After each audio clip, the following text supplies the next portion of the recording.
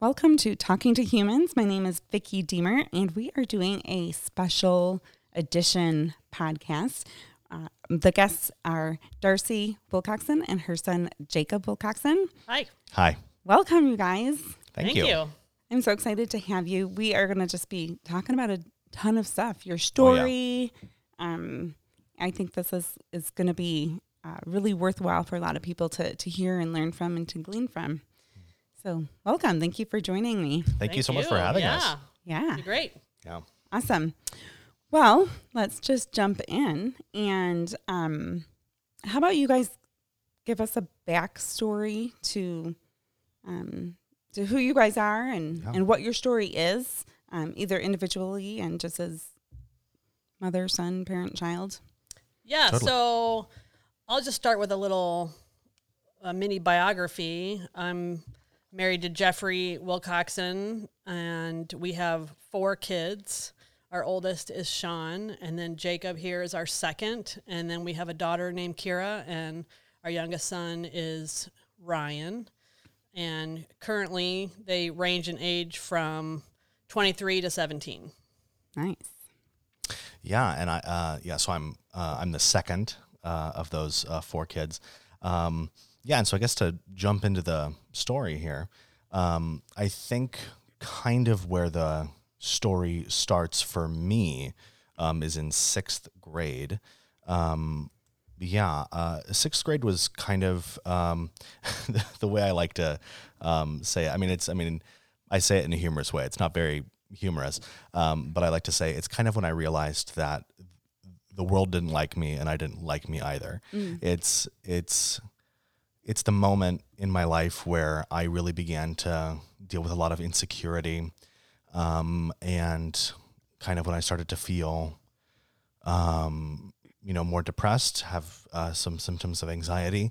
And this is when I was introduced to the idea of non-suicidal self-injury, which cutting is what I started practicing. I was introduced to it by a friend. Basically, the conversation, was, I'm feeling this way, and she was like, "Well, this is what I do when I'm feeling, sad and upset and mad at myself." And so I kind of took that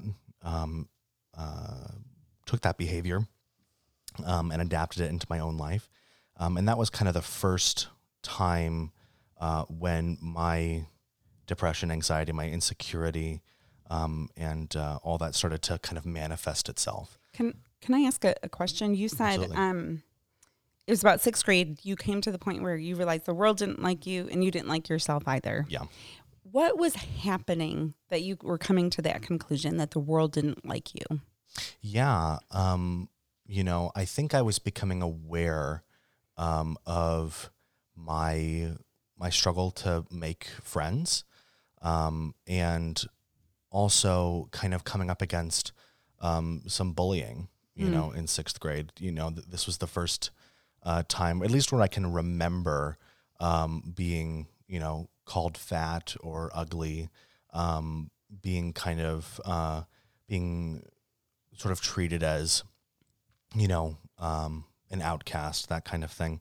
That's the first time that I remember feeling unliked, and I sort of absorbed that, and it was not that I wasn't liked, it was that I was unlikable, was how I began to feel. What is the distinction between it? It wasn't that you just weren't liked, but you were unlikable. Yeah, I think the distinction there is that I had taken kind of outside criticism, and I really began to feel it internally, because I sort of began to reflect, and it was, I took their criticisms and I began to agree with them. I looked in the mirror, I was like, oh, I do feel fat. I do feel ugly. So that's when I was like, oh, maybe they're right. So hearing a criticism and agreeing with it, so sort of evaluating it to some degree, but then internalizing it, personalizing it, and being like, this is the truth. Absolutely. And it led to hard negative feelings, like Absolutely. dark emotions, sadness, depression, anxiety. Absolutely. And it almost sounds like hopelessness. Like, Yeah. what if I'm unlikable as a person? Where does that lead? So then needing something to do with these emotions, Absolutely. and that led to I could cut, Yeah. do self-injury. Yeah. And that began to develop more as middle school, 7th and 8th grade came on, and I think what it was I was having, a lot of also shame over all of these things, and I didn't really feel like I could come to my parents about it or really anybody about it. So I just kind of shoved it into a corner of my mind. And I was like, I'm not going to let anyone into this. It's too shameful. It's too vulnerable. So wanting to kind of hide in that there's shame, and you didn't feel like you could go to your parents. So I want to kind of ask your mom a few questions. During this time, so that 6th grade year plus, did you notice anything? Were you aware of that he was feeling sad, depressed, angry, or cutting? No. And I knew that he was struggling socially. Of course, 6th grade to 8th grade is not known for social kindness. Yeah. And Jacob's not a sports guy. No. He doesn't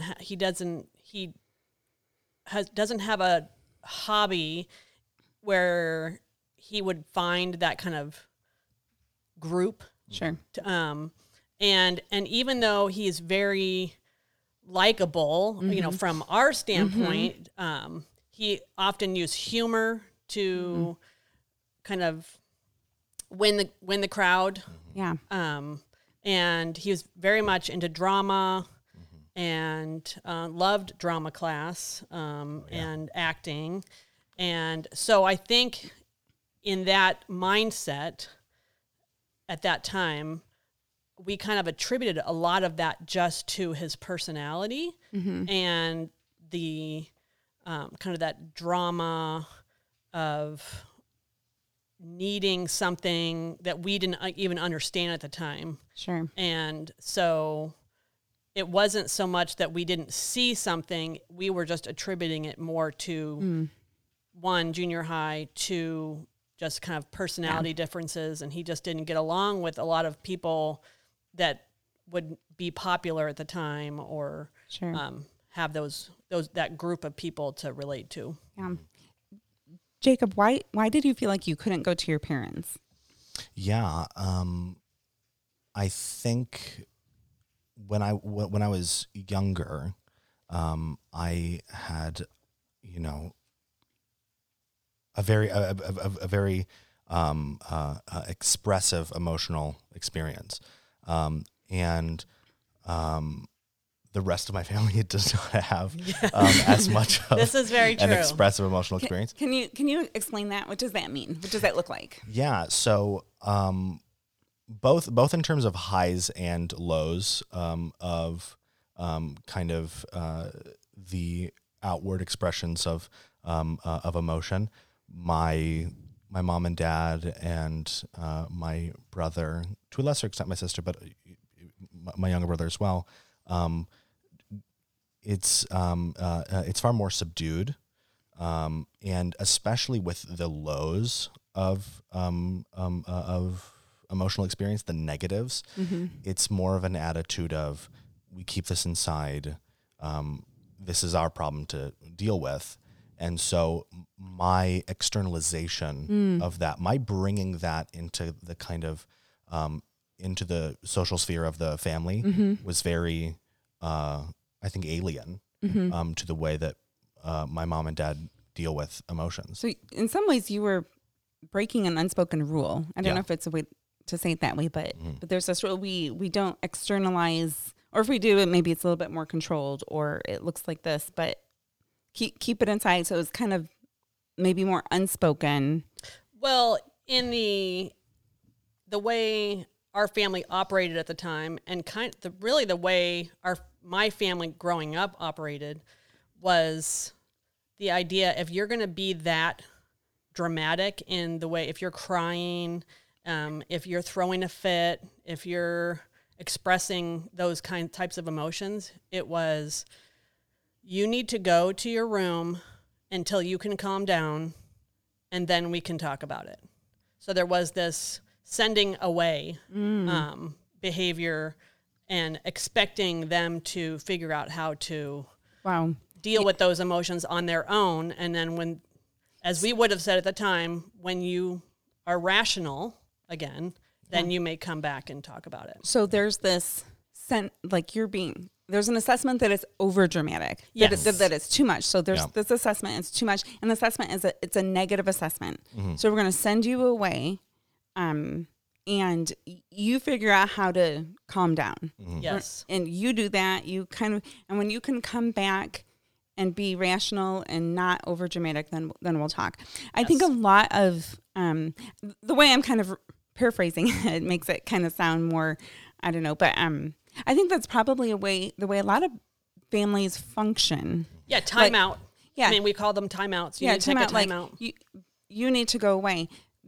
One problem or obstacle I see to that is now the child is expected to regulate themselves, and what if they need help? Yes. Yeah. And so it's kind of like you go away and do this by yourself versus how can we help? So Jacob, you are experiencing, like, you're being over dramatic. Not, you weren't necessarily being over dramatic, Right, but yeah. That's how we felt at the time. They felt like you're being over dramatic. You were externalizing your emotion, and then you kind of thought, oh, you do that, you get, I don't know, sent to the room until you can, So there is a healthy part to being able to do that, to being able to like regulate emotions. But I think sometimes we skip that. Maybe. Yeah, I think what it was is the sending away of it felt very shaming to me. Yeah. And so just a thing I mean, I'm better at it now, obviously. But something that is difficult for me is I had a lot of trouble figuring out how to regulate my emotions, which is why I turned to things like cutting or later like overeating a ton. There's a myriad of ways to regulate one's emotions that are unsupportive, unhealthy, and so I being sent away, I felt like my emotions were being mishandled. And I felt like it was kind of even shameful for me to have those emotions. So it was, I'm going to keep this inside. I'm going to shove this into the corner. I'm not going to let them in. Yeah. So there was a lot of shame. One, the experience of maybe like the bullying and all that, then feeling unlikable, and then having emotions and expressing them externally, and then being sent to, so it kind of sounds like shame was just all over the place. I once described it as like, this is the point when shame became my operating principle. Wow. Where most actions were evaluated through the lens of shame. Is this going to feel shaming to me? Then I'm not going to do it. Yeah. Which as life developed, junior high school, as I started, struggling with my sexuality, and as, puberty began to, magnify some of my problems with undiagnosed mental illness at the time, those internal processes became far more complex. And therefore I felt like, oh, this is even more shaming. I cannot bring, if I felt shamed with the small stuff, and as it grows bigger and more complex, then I really can't take this to them. Yeah. And so it just became a furthering of the pushing this down. I'm not going to tell anyone, which of course manifested itself. Yeah. Yeah. So like it's there. It's, you're trying to push it down, kind of put it maybe in this box over here, Yep. but it didn't disappear. And then it kind of became your operating system, shame. Like doing this will that bring shame or not? Yeah. And how did you live? Yeah, it just feels like this existence of shame. And so you had to do something with that. So there was cutting, then it led, would you say that led to the struggle with sexuality, or? I don't really know the timeline with I don't really know a specific timeline of my difficulties with sexuality. I think it began in elementary school. That's the kind of the first time when I began to have kind of more, I wasn't going through puberty yet, so it wasn't sexualized, but kind of more higher attachments to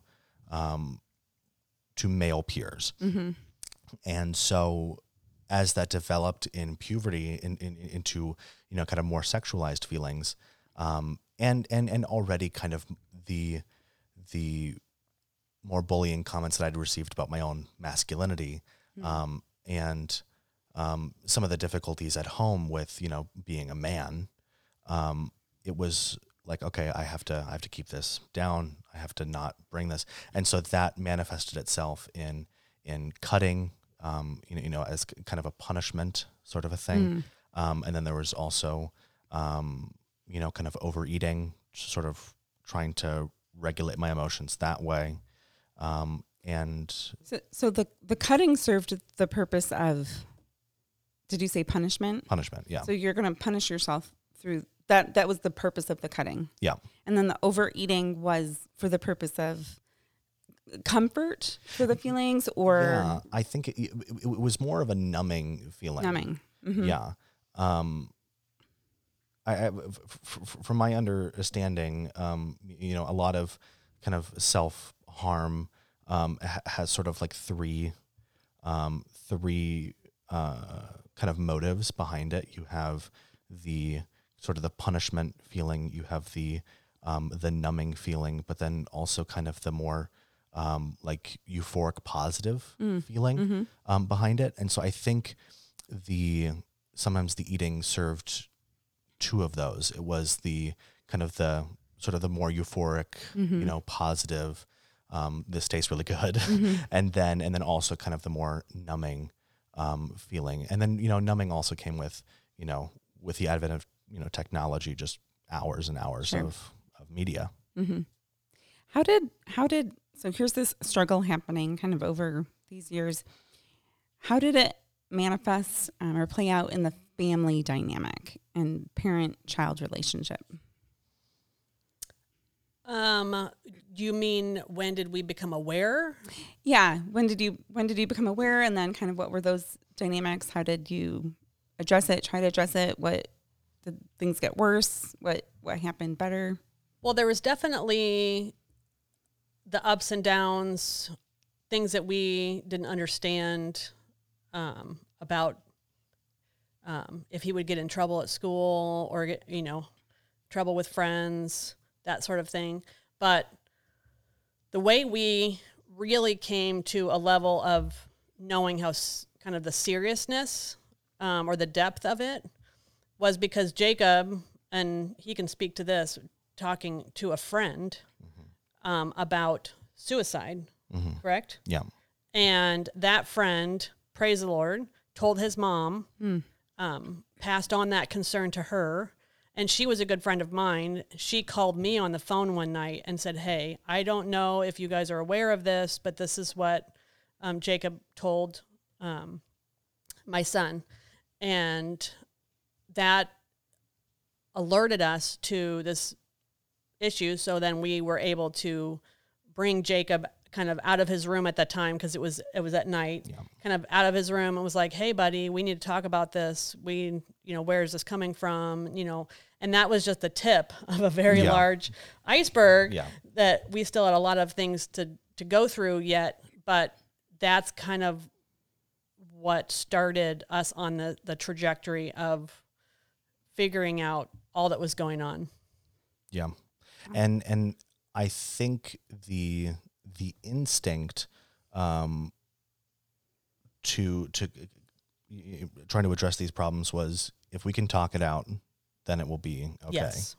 Yeah, that was kind of our Okay. thing. So we'll just have a conversation and things will get better. Yeah, if we Th- can this- have this rational, again, right? A rational Rational. conversation.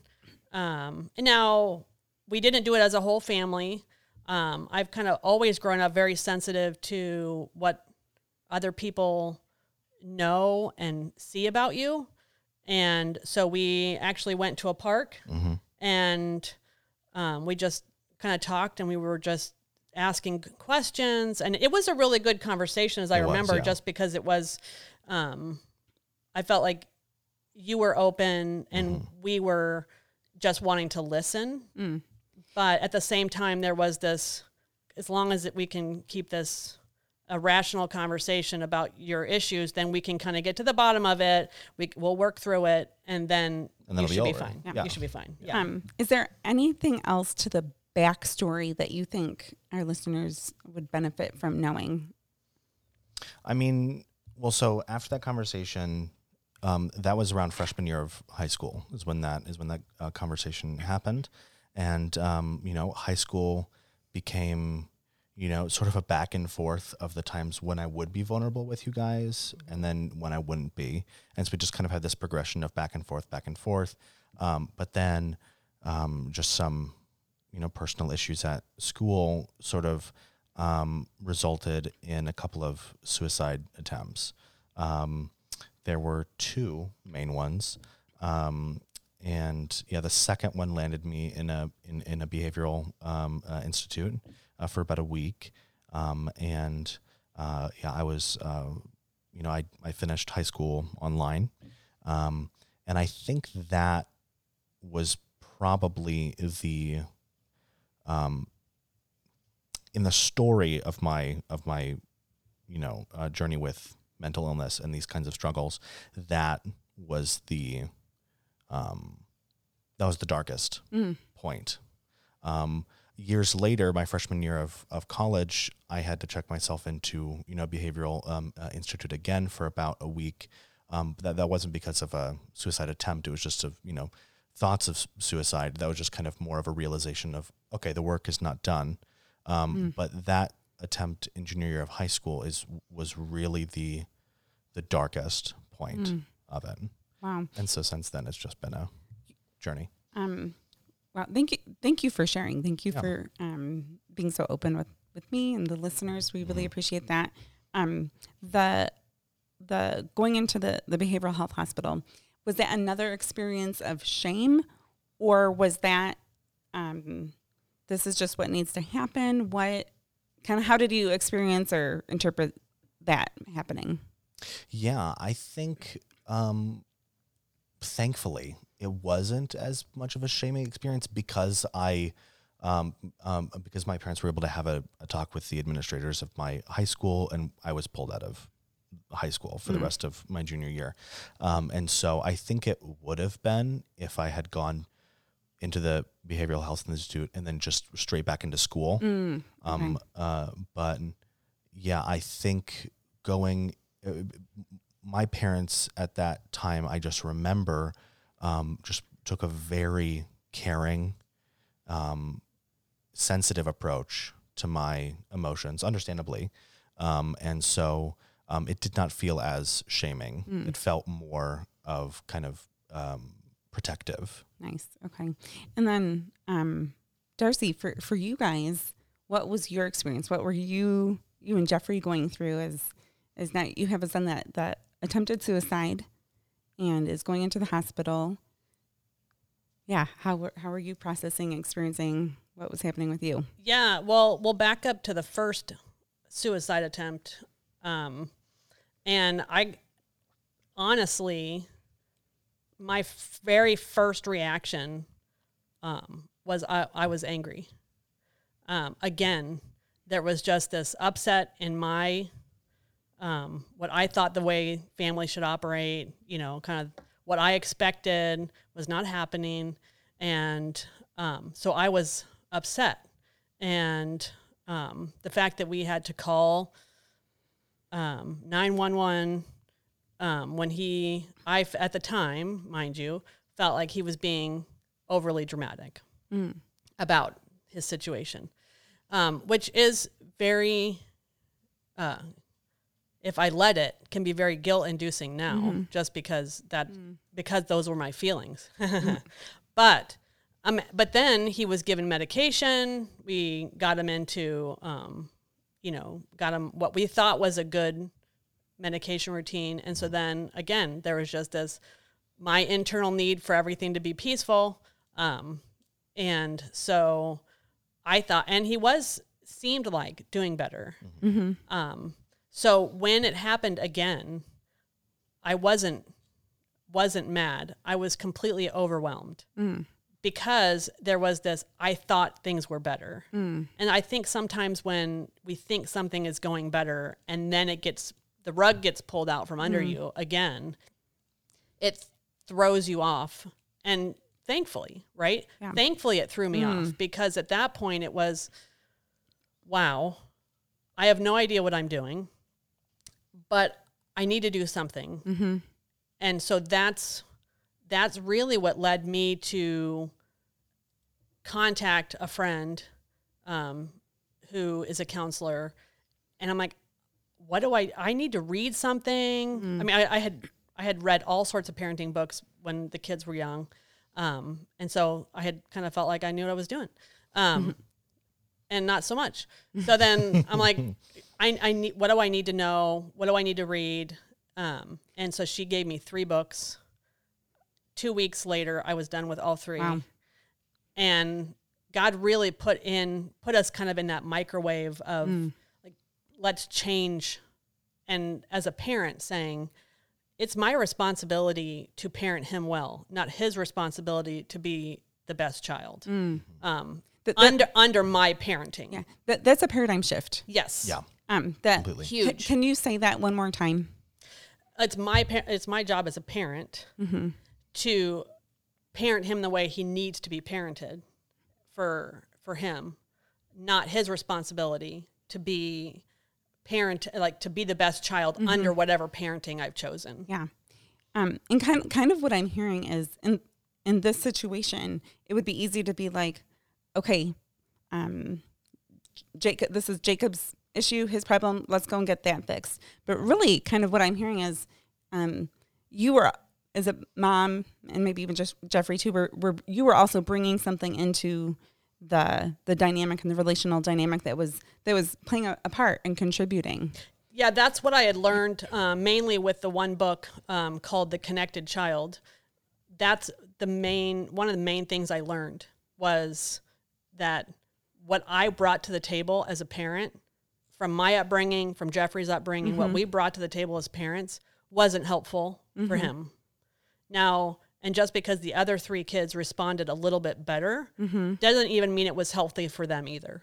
Wow, that's significant, because it'd be easy to be like, oh, like the other kids are responding well, so I'm getting 75%. I'm getting 75% here. So it can't be me, because so it has to be, there's something, it has to be you. It has to be him. So let's get this figured out, which that mindset or approach seems like it would add. Did you feel that way, Jacob? And yeah, I mean, I often felt throughout kind of the entirety of my childhood that I couldn't get with the program. My siblings, I remember saying this exact thing. All of my siblings are able to kind of get with the program. They're able to, they're able to pull themselves up by their bootstraps, toe the line. Yeah, toe the line. They're able to handle themselves, and I just couldn't. And it was so maddening and disheartening for me, and that also added to the shame of it all. Yeah. Was I couldn't do it. There's something about inherently with you specifically. There's something wrong. And so all these kind of things, it seems to me, are adding to the narrative and the experience of shame, affirming your narrative that like the world doesn't like me and I don't like me too. Totally. And in fact, even in my family unit, I'm some sort of an outcast. I'm different, and the difference is bad. Yeah, and it's not a good thing. And so then now you're on your parenting journey and like Yeah. when you're devouring, you're like, I need help. And you're devouring books, education. You reach out for help for you. So now you are on a learning personal growth path that's a little bit separate from Jacob's. Yeah. And yeah, kind of walk us through kind of like the trajectory going forward. What did that look like? What did you each learn personally? How did you change the way that you related? I do think with that second, when he was in the behavioral health facility, we did have a medication change, Yeah. which was helpful, more so than what he was on before. And so that, I think, allowed, when I was learning different skills as a parent, so instead of that kind of the idea that we talked about before about the timeout, sending away, there was this, I'm actually going to move closer to you. I'm going to move in. Wow. And not just even in an abstract relational way, but physically. So if we were having an argument, then there was if he wanted to go to his room, then I remember one time saying, and because people do need to remove themselves sometimes. Yeah. And there is a Yeah. level at which sometimes Yeah. it's like, I need some of my space. So I remember saying, that's fine, you can go there, but I'm going to come in and check on you in 10 minutes. And so then, of course, 10 minutes later, I go in, and then but that just even verbalizing that, yes, you can do that, but I'm going to come check on you in 10 minutes says I'm for you. Yeah. Yeah. I care about you. I'm not going to leave you on your own. And so and granted, he was also a teenager, so there was some differences than maybe how you would do that if a child was 5. Sure. But there was a consistency on our part of, we're not leaving you alone, so to speak. Yeah. We're going to pull you in closer because we need to know you, and we want you to know now that you can trust us, that we are trustworthy. We can handle your emotions, which was a huge learning experience. And we didn't always do it right. There were times when we completely messed that up, but we also took a stance of, we actually, right in the beginning, after I read the book and we're learning these things, we actually went to Jacob, both of us, Jeff and I, and apologized and said, look, we have completely messed this up as parents. We have not done a good job parenting you, you specifically with, what the things that you need. And we're sorry. And we're committing to do a better job, but we're going to need your input. We're going to need your feedback. If we're not doing it right, we're going to need you to help us out. Wow. This needs to be a two-way street, not just a I say, you do atmosphere. So you had to come to personal self-awareness that you weren't handling it in the best way for Jacob. Yeah. And that involved a conversation of acknowledgement, even to Jacob, and an apology. And how did you experience that, Jacob, that conversation? That was a tough one. I mean, hearing your parents apologize for something is both a positive and a negative experience, because there's the positive of, they're drawing nearer to me, and that's something I always craved and wanted as a kid and felt like I couldn't get. And so there was that aspect of it.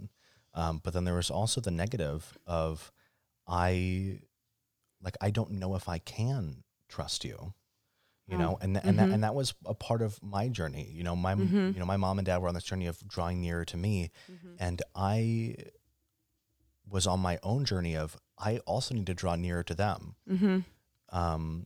If they're saying that I can trust them, then I need to start telling them things. I need to start telling them when I am really not doing well. I need to start telling them about some of the issues that I faced. And, sometimes I told my parents, embarrassing things that made me feel, vulnerable. and scared about how they were going to react. And sometimes it didn't always go the way that I had envisioned it. But something that I really admired about my parents at that time, and still today, is that even when it didn't go right, there was an attitude of we're trying. Yeah. And we are so committed to making this a relationship that works in a loving, caring way. Wow.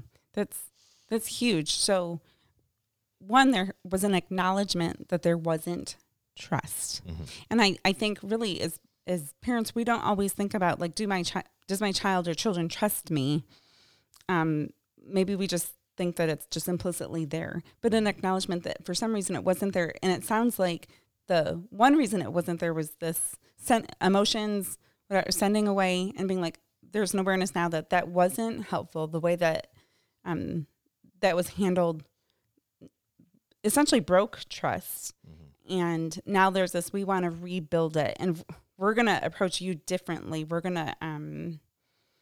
to try to do things differently, and nobody's expecting perfection. Right. And so now there's this new journey of trust. I'm going to kind of wrap it up for the moment. Mm-hmm. And we're going to come back for a second session that will kind of explore that journey of trust.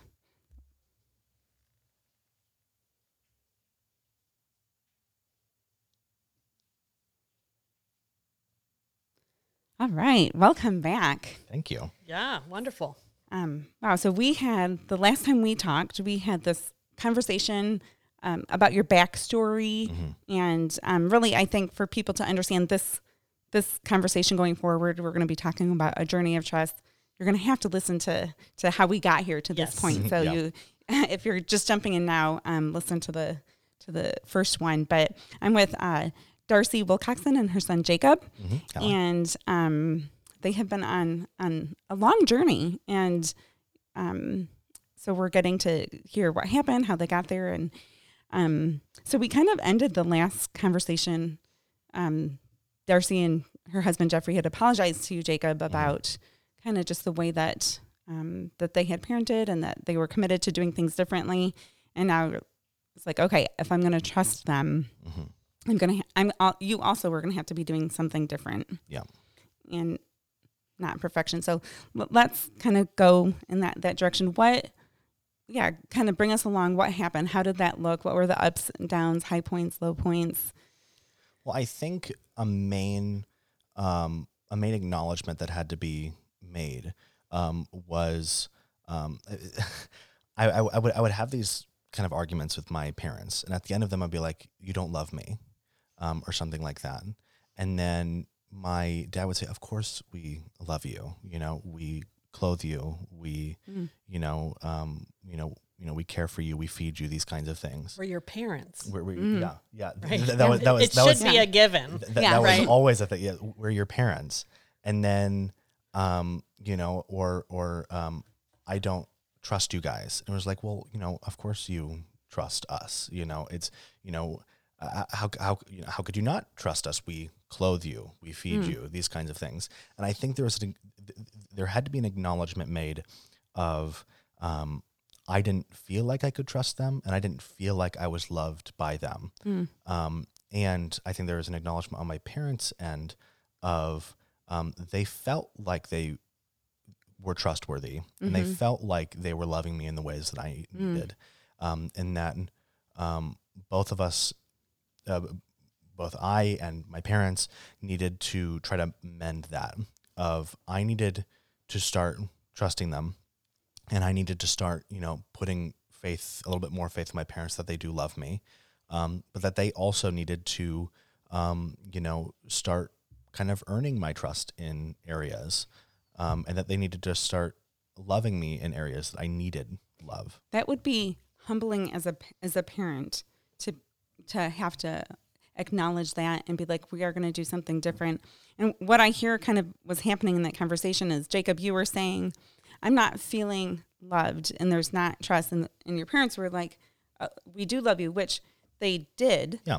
do. Totally. And here's evidence of our love, but there was a disconnect. And so this, like, we do love you, but you're saying that you don't feel loved. What's happening, and why aren't you feeling loved? Because we feel like we're doing the things that are, we feed you, we clothe you, you have a house, you have, and maybe it was more emotional support. Absolutely. Yes. And I think that's a really big gap for parents and people understanding there is love, but really understanding what does that even mean, and what are our views on emotions. Right. What are our views on support? I support you. Look, I drive you places. It's Right. like that's great, but I don't feel the kind of support. So we're not. It could be a both and, not either or. Yeah. Right. Yeah, for sure.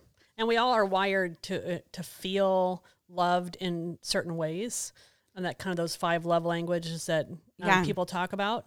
And so that if you, and I've kind of even just noticed this with, I mean, Jeff and I had to learn that early on, even in our marriage, you know, just that one of us feels loved in a certain way that the other person, not that they don't feel it, it's just not as big of a deal. Yeah. And that's kind of the same way with emotions and being able to hold those someone else's emotions. And I don't become those emotions, but I allow them to have them, and it's okay. Yeah. And in the presence of me. Yeah. Yeah. Like other people can have them, and it's okay. Like you don't have to take them on and to the same degree, but you can enter in and understand and engage with them. Right. One thing I was thinking, we're talking about love, like you didn't feel loved, but in the first conversation that we had, we kind of started out, and you made this quote about the world doesn't like me, and I don't like me either. Did you feel like your parents liked you? Like we like you. We like who you are. That's a tough one. There were moments in growing up where I really didn't feel like they liked me. There were times when I felt maybe they liked me a little bit, but they definitely liked my siblings better than me. And that was really tough. Especially because I knew I felt in some way that I had to manufacture being a likability, and I could do that at school. You know, I could be funny, I could be witty, I could be smart. These things I could just manufacture the ways for people to like me. But I felt like time and time again I failed at home for my parents to like me, and not that they didn't, encourage me, in certain interests and things like that. But I felt like sometimes I just don't think they want me to be around. Sure. And I think I don't think that's actually something we've ever talked about. But for me, that became a realization of a slow process of they do like me, but we have different understandings of what liking somebody is, and what that means. We have different expectations of what that is. Well, we had to know him first. Yeah. Right? Yeah. And so, wow. I mean, he's telling the truth. Yeah. Right? We loved him and loved him deeply. Yes. And wouldn't have not wanted him to be a part of our family. Right. But he was difficult. Yeah. I am not someone who likes conflict. I mean, I run from conflict on a regular basis. And and he is all about conflict. Yeah. He wants things resolved and in a conflict sort of way. And so the arguing, I just didn't have a capacity to handle it. And so that was okay, you got to go somewhere else. I can't deal with this right now. And so that was the kind of unlikable, like I don't like that aspect, but that translated as you don't like me as a person. And so when we were going through that kind of process of restoring our relationship, that's what we were finding out. We were getting to know him as a person, and which was changing. So even this awareness that I don't know my child. Yeah. I don't know him. And I think for even the parents listening, there's sometimes we can have an assumption that we know them, but do they feel known by us? Do they feel loved and liked and supported beyond tangibles? I think we often, for a lot of aspects of life, we often feel like we know things because we know things about something. You know, my parents knew that I liked theater. You know, they knew like I liked art, so they knew things about me, but I didn't feel known by them, and I think a huge part of that is I didn't feel safe being known by them. And let's kind of explore this a little bit more. When you say I didn't feel known by them, can you give us an example of what, like, this might be like a foreign language to people, right? Totally. Like, yeah, I know that you love theater and that was something known about you, but what are you actually like getting at? What would it have looked like to felt known by them? What didn't they know? Yeah, I think it was, and, I still struggle with this all the time, but I think it's, I strongly desired to be loved unconditionally, which I think all of us desire.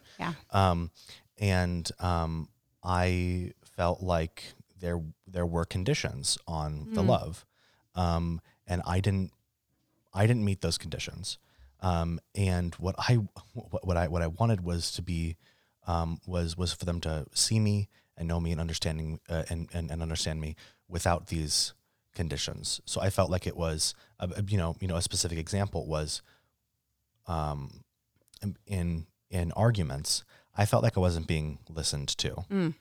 It was like and oftentimes I would just get like actually volume level louder, because it was, I want you to hear me, and I mean, just, they are hearing me, in terms of their ears, but like, I just like, you're not understanding me. You're not seeing or hearing or knowing what I'm trying to tell you.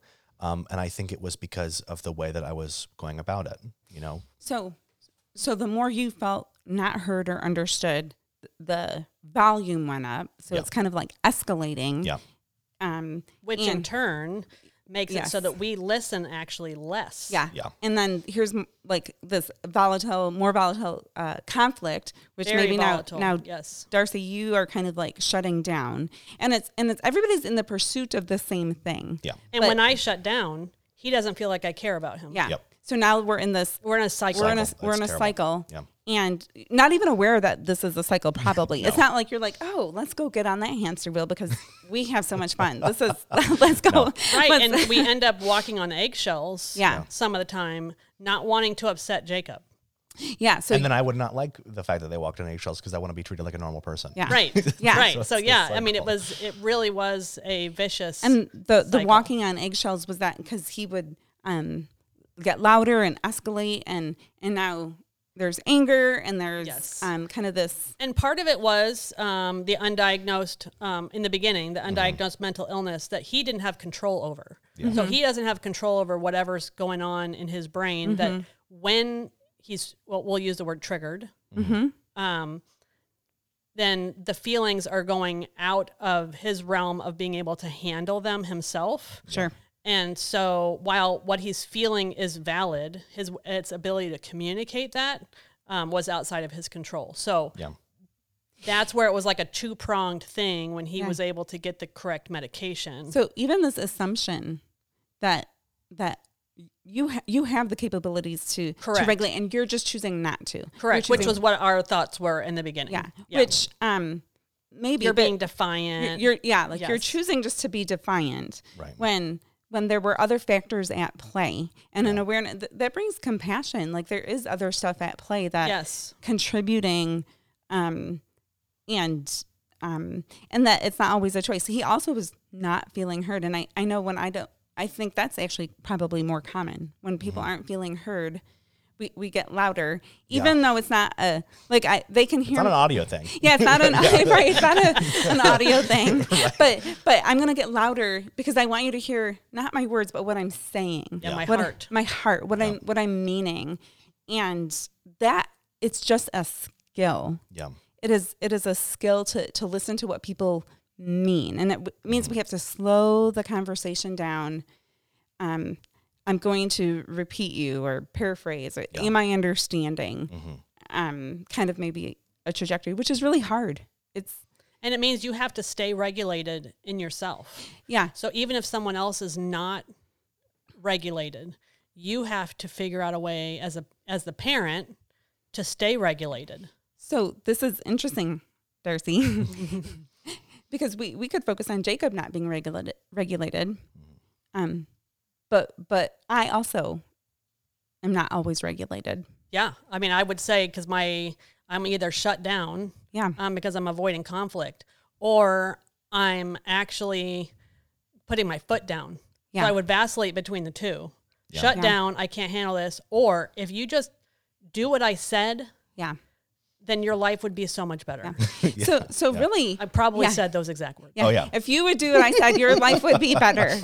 And really, so would mine, right? Like it would come and essentially serve my kingdom, do it the way that I want to do. Live in my peaceful world the way I want it. You're disrupting my peaceful world, which here's where the parent is contributing. And sometimes I think that we just don't see that we also, everybody needs work. We're all in process. We're all becoming, God is transforming everybody more and more into the image of Christ. Absolutely. And we're all being sanctified. But if it's only the other person, then, I think it's so important to keep in mind that this is a process of growth in both parents and the child. I was growing and drawing nearer to them, which means, there were times when I had to keep in mind my mom shuts down when I get louder, and so it was a process of me drawing nearer to her and she drawing nearer to me. So you also had to get to know her. And so there's a self-awareness that we come to, but then also an others awareness. And they didn't know me, but I didn't know them either. Wow. Yeah, we were strangers. Yeah, and so now here's a commitment to I want to get to know you. Wow, that actually feels hopeful. Oh, absolutely. And it feels exciting. Yeah. And it feels like, okay, there's a direction and a journey and a destination that we're heading to. Yeah, I think one of the things that is that two-sided coin, right, is yes, there was that year that we that was so dark for the whole family, because even the sibling, everybody is affected. But it was also the start of new communication patterns that didn't change overnight.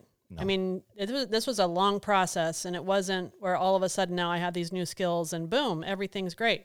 The arguments would go from, a couple hours to maybe an hour and a half, and then down to it was a gradual process on both sides. But there was just this, wow, this works. Wow. Yeah. Like these skills that I'm learning, this is the way. And then I would see, as I read scripture and see Jesus, and I'm like, oh, that's what he's doing. That's what he's looking at somebody in the eye when he speaks to them. Yeah. He touches them. Wow. He moves closer to them. Yeah. Yeah. I'm like, I'm reading scripture going, I've read these stories for my whole life and not actually seen that relational part of it. Yeah. Absolutely. Yeah. That's fascinating. Right? Like it'd be easy just to be like, do it my way. But now we're saying Jesus looked and he saw. Yeah. And he reached out and he touched. Like if we slow the story down about how he interacted with people, but there's a hesitancy as a parent because that we don't want to always do that.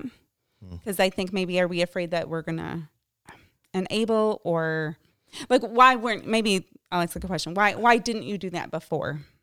Well, there's a threat to my authority.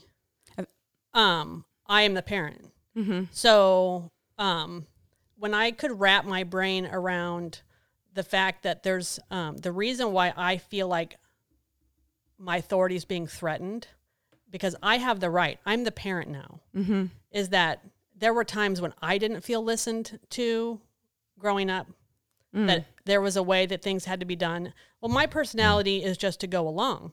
So that's why I wasn't the Jacob in the scenario of my family. You kind of had a similar experience. Maybe you weren't always heard, but your coping or the way you responded or handled, I just go along. Yes. Jacob's not doing the same thing. He's No. not just going along. He's Right. doing something different. And you're like, no, that's not how you do it. You just go along. Right, because now I'm the parent. It's Yeah. my turn. Yeah. And now you're experiencing, yes, it's my turn. Yeah. And you're experiencing your limitations Yeah. and an inability to make him just come along.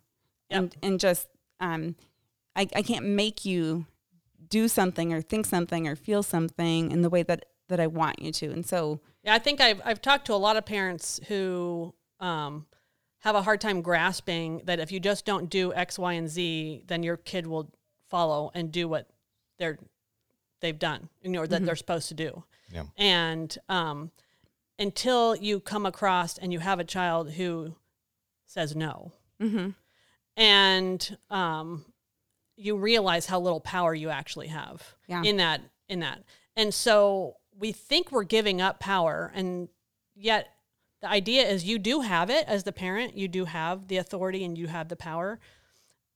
But when you facilitate trust in that relationship, then we call it sharing power, or giving that person the ability to speak and to have their own thoughts and their own feelings. Yeah. Then you're actually teaching them to be a more healthy adult when they are older. So kind of what you're saying is the way we steward our power in a way that honors the other person and humanizes them, and sharing power. Like, we don't have to hoard it. I can actually use my power to give you power to have your own thoughts and shepherd you in validating and honoring your emotions. And which is perfectly imaged in Christ. I think a lot of people, read certain passages about the life of Christ as though he gave up all power. And it's Christ had the authority as God, but he wielded his power correctly. Yeah. He shepherded his people by sharing his power. When you look at him with the woman at the well, he's giving her a voice there. Wow. He's stepping towards her and she's stepping towards him. It's it's not that he's giving up all power as God. It's that he's giving people power to be people. He's humanizing them. And so, yeah, as human parents and children, we have that opportunity. Parents have the opportunity to still maintain authority, but use it in a way that empowers their children. And children have the opportunity to draw nearer to their parents while still giving their parents the authority to be parents. yeah, it's reminding me of the passage that talks about the Gentiles use their power and they lord it over others, but not so with you. Yeah, absolutely. And there's this whole other, okay, what does that even mean? How does that functionally, how do we bring it from this abstract, okay, I'm not going to use my power to lord over, to what does that mean? How does that functionally play out in relationship with children? Yeah. Yeah, well, just, so I have two boys. The older two are two boys. Obviously, there's two others, but Sean and Jacob shared a room, and they're about 16 and a half months apart. So they have to live in this room together and basically duke it out. Yeah. Right. So there's lots of opportunities for arguments and taking somebody's something or whatever. Well, as someone who needs to keep the authority in that situation, it's more of telling the child, the boys, okay, you took that from your brother, give it back, and that's the end of the story. You're supposed to share, so share.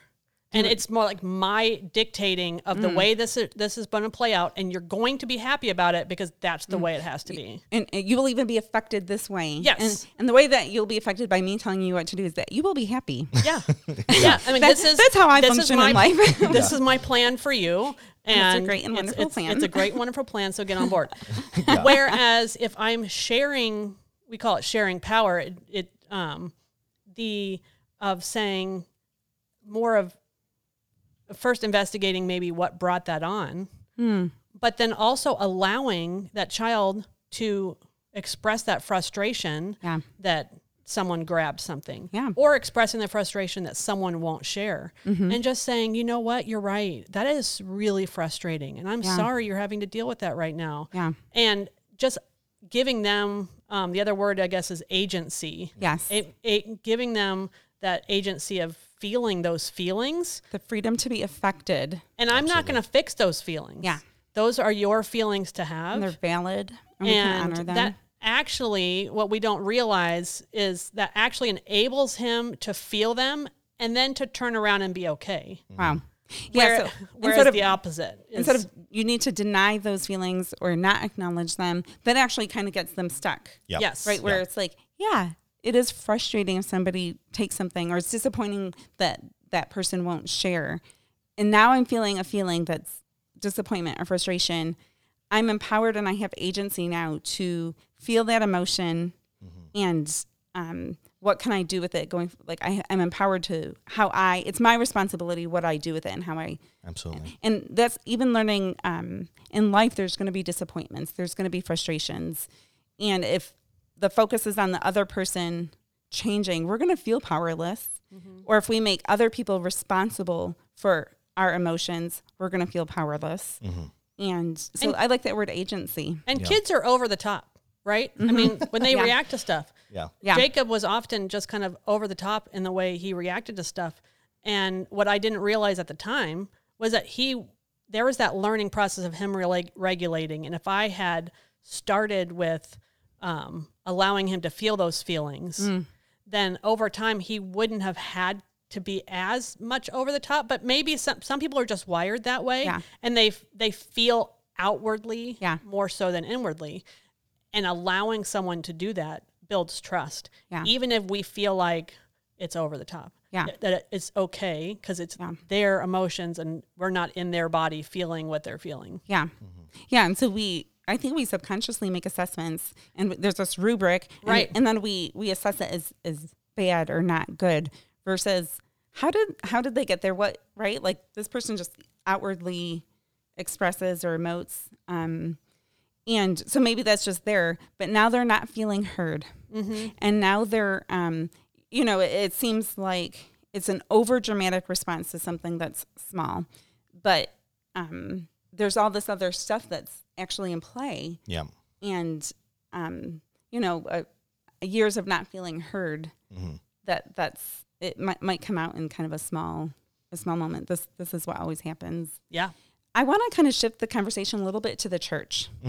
And, because we've covered a lot of stuff, like, especially in the first conversation we had, cutting, sexuality, mental health, and now like parenting and that relationship. Where does the church do well, and where can the church go? And when I say church, I'm talking about believers, those who claim Christ. Where, what is helpful? What would you want people to kind of know? What have you gleaned? How can we learn from you? Absolutely. Well, I mean, I think the youth of the body of Christ don't get spoken to enough about issues of this magnitude and seriousness. And I feel that if I understand that there are topics that we feel uncomfortable sharing with children, but I started dealing with stuff at such a young age, sixth grade, and even earlier probably. But and I feel like if the church were able to provide resources and teaching on these topics really young. Really young. I don't really know what that is. I'm not. Providing resources when people are young, so that when they are going through things, they have the opportunity to reach out, but also giving those resources in a culture without shame. You know, that if you're dealing with this, that is a part of life, and we want to be here for you while you're going through that. Not if you're dealing with this, then you're, then lost cause, So a culture without shame, meaning like how that functionally plays out is we're glad that you're here. Yep. And we're sad that you're suffering and experiencing this, and we want to help. And Absolutely. we may not always do it the best, but maybe it is a referral or hospital or medication or Totally. counseling or something. So I think what I'm kind of thinking is go to the hospital or go see counseling can be done in a shameful way. Absolutely. And we want to do it in a non-shameful way. Yeah, we want to give people the opportunity. We want to give people information and the availability to get treatment, get help without feeling like the fact that you have to do this in the first place is bad. Yeah. This is bad inherently. Yeah. Right. Yeah. I think that's where so much of the stigma plays out, is that so like even in my family unit, I'm the only one who has to go to the hospital. That can feel shaming. Sure. But if we put it in a light of, my siblings have also had to, get, different types of help in their own ways that I haven't had to get. My form of help plays out in a vastly different way. But seeking out help is never a bad thing. It should never be a bad thing. And so, yeah, we should encourage people to get help, the proper help, and not shame them for it. Because it's God's provision. Absolutely. Right? Here's this banquet of resources and help that we don't have to be, it doesn't have to be a shameful thing that I'm utilizing a provision of God. Yeah. Whatever that may be.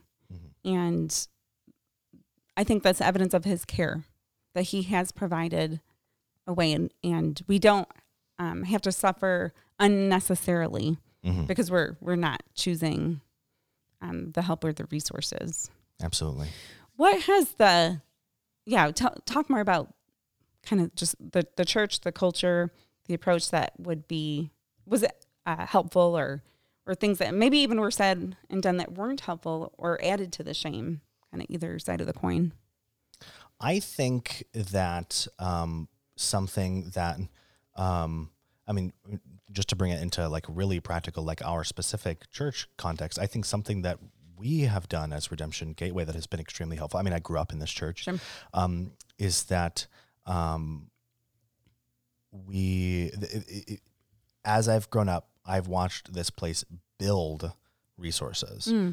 There are so many people that I know that go to churches where they couldn't get resources for this kind of thing. So I think something that is very exciting is that we have built a culture here of, when we see that there's an opportunity for growth, we want to take it. Yeah. And we want to build on it. We want to figure out a way to get people the help that they need. And so that is, an encouragement to the church, but also an encouragement to people needing help, that this is a culture that you can come to your leaders, you can come to your pastors and say, I need help in this area.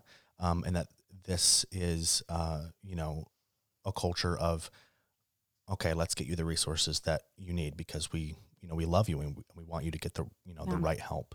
And I think inherently in that is an awareness, even on the leaders part of the churches, there's things that we are not equipped Totally. And because we're not equipped, we don't want to do more harm. Yeah. Right. Yeah. And so we want to walk with, we don't want to just say, here's a referral, Right. Whatever, Yeah. we're Yeah. done. Yeah. We also want to walk well within our capabilities, capacity, training, equipping. And I think it's moving towards people. So it's someone comes on campus anywhere and you know that they're going through something difficult. You don't have to stand there and investigate. You don't have to be their counselor, but you can just come up and give them a hug and say hi and greet them and talk for a few minutes just about life, and so that they know that they're seen.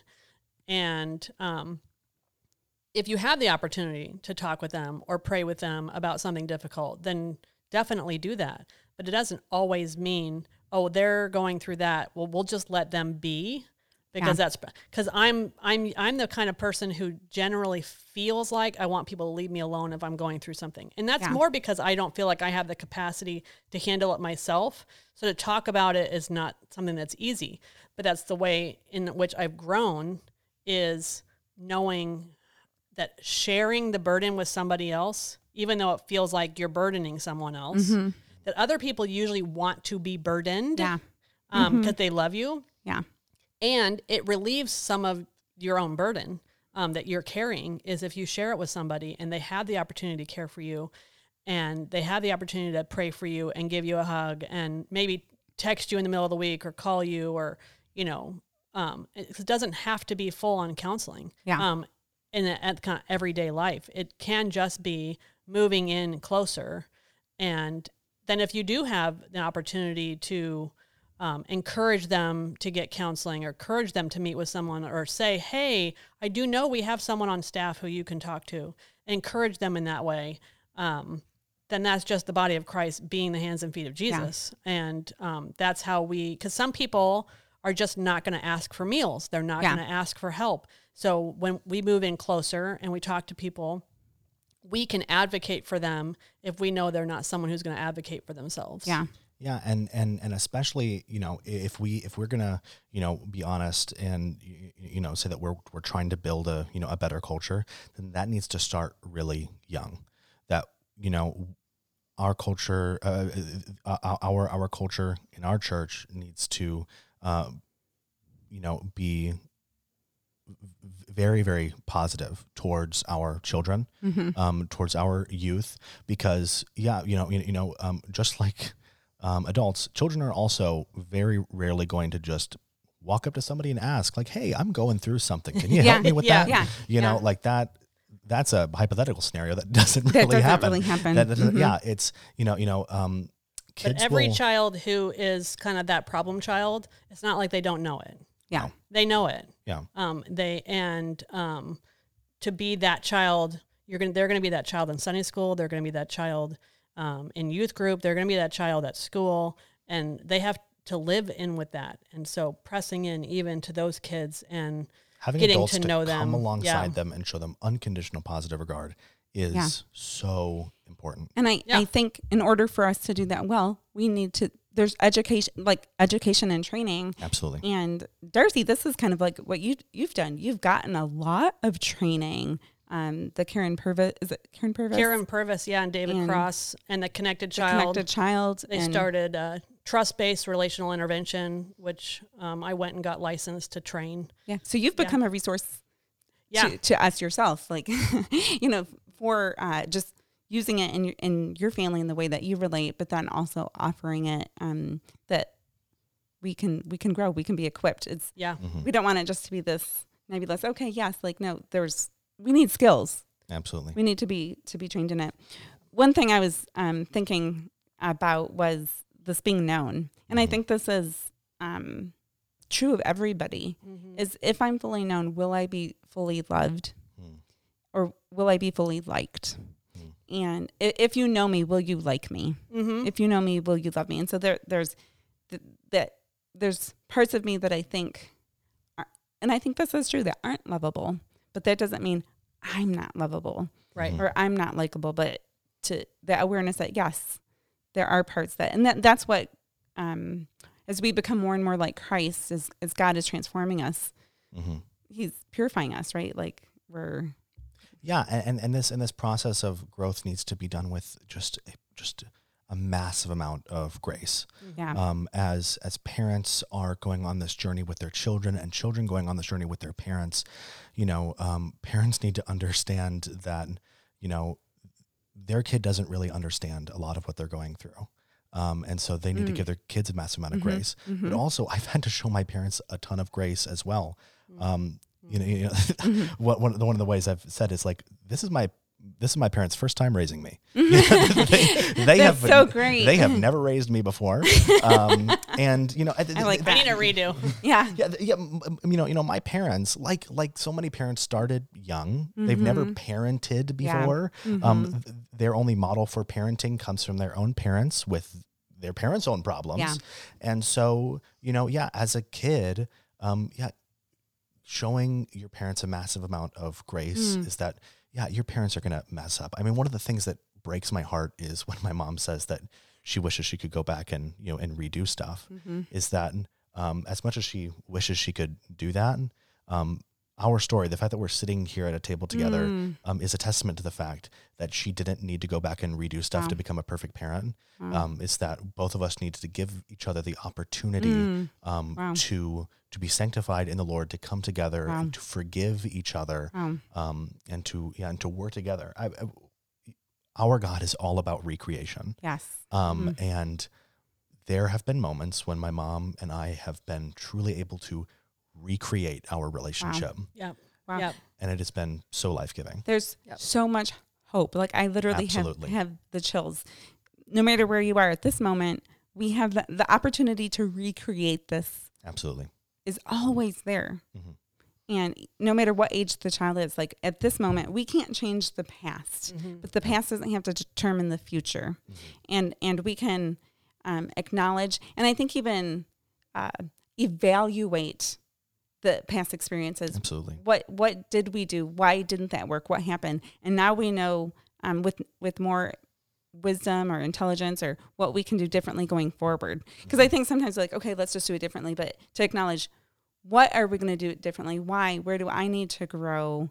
And how do I get the resources to help me grow? It's not an individual project. It's there's community. There's resources to help people on the outside helping to say this is, Yeah.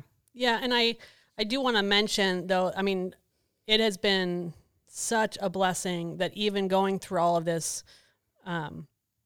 Jacob has always affirmed his faith in the Lord. And that is not a blessing to be understated. But I do want to mention there's a lot of parents who are having similar difficulties and their children have not professed faith. Yeah. And so there's, it can feel like, well, that's good for you. Yeah. But there is a sense in which we are asked to push into the way Christ has asked us to be in relationship with people, even when they aren't believers. And a lot of our kids aren't. They're too young. They don't have enough life experience. They need to own their own lives before they can make those decisions. But it doesn't mean that we can't use some of the skills and things that we can learn to be better parents, to know our kids really well and to love them where they're at, and to show them who Jesus is through our relationship and how we relate to them specifically. And recognizing that this is God's story that he's writing. It's his story. We're in that story, and he's writing something in us, but he's also writing something in our kids that, Lord willing, he will save their kids, and it'll be for his glory, not for our own. And their sin is not for our shame. Yeah. It is all just part of growing up and learning and growing together. But there is still hope in the relationship, even with kids who are struggling with these things and behaviors, even if they're not believers. Yeah, yeah, I can say right now. I mean, you could probably guess, listening to part one, that I have had a really difficult faith journey, and there were times when, I didn't, always know where my faith stood. But I definitely wouldn't be in the place where I am right now in my faith with my Lord and Savior Jesus Christ, that without parents who were committed to their relationship with me. That in a way, they have grown in imaging the Father to me, which is, we are committed to being with you. And they were committed in a way of personal growth. Absolutely. And I think that's a big distinction. Mm-hmm. And one thing that you said, Darcy, about imaging Christ through relationship. And sometimes I think we just say words, but the experience, I could be like, Christ loves you and he died for you. Yeah. And that person feels unseen, unheard, shamed. And so there's incongruent experience with the words. And we can give that relational living out experience, and how actually more powerful that is. Like Jesus saw, he looked, he touched, he had compassion.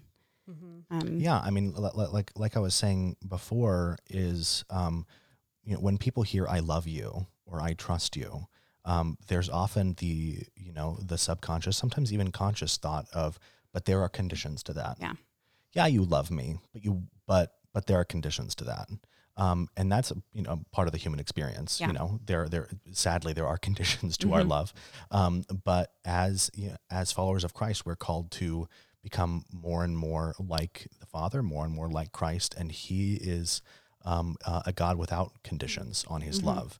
And so we have the ability, with the empowering work of the Holy Spirit, to become people who have less and less conditions on our love, so that when we say to people, Jesus loves you, we can say it in a way where that person is assured that love doesn't have conditions on it. Wait a minute, you do love me, and it's not you love me who you want me to be, it's you love me for me.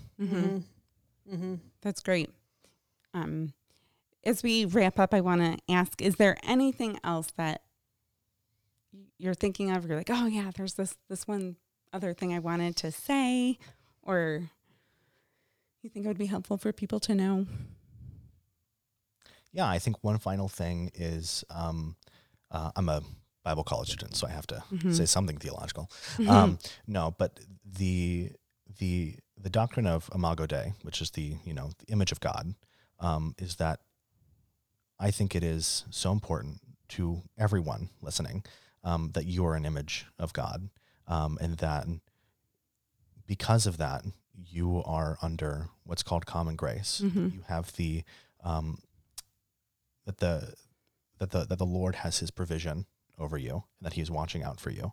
And so as you listen to all these things, whether you're a parent or a child or someone just listening, that you have the ability to work through these things under the grace of God, realizing that you are His child, that you are His image, so that you can become a person who is loved unconditionally, and who can also love unconditionally.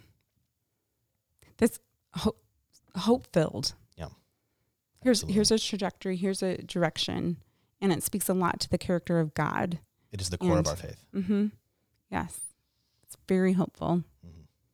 Yeah, I think I would maybe just issue maybe kind of a challenge, and especially to parents of teenagers who are struggling, and that is to not assume that it's their responsibility to live in your world.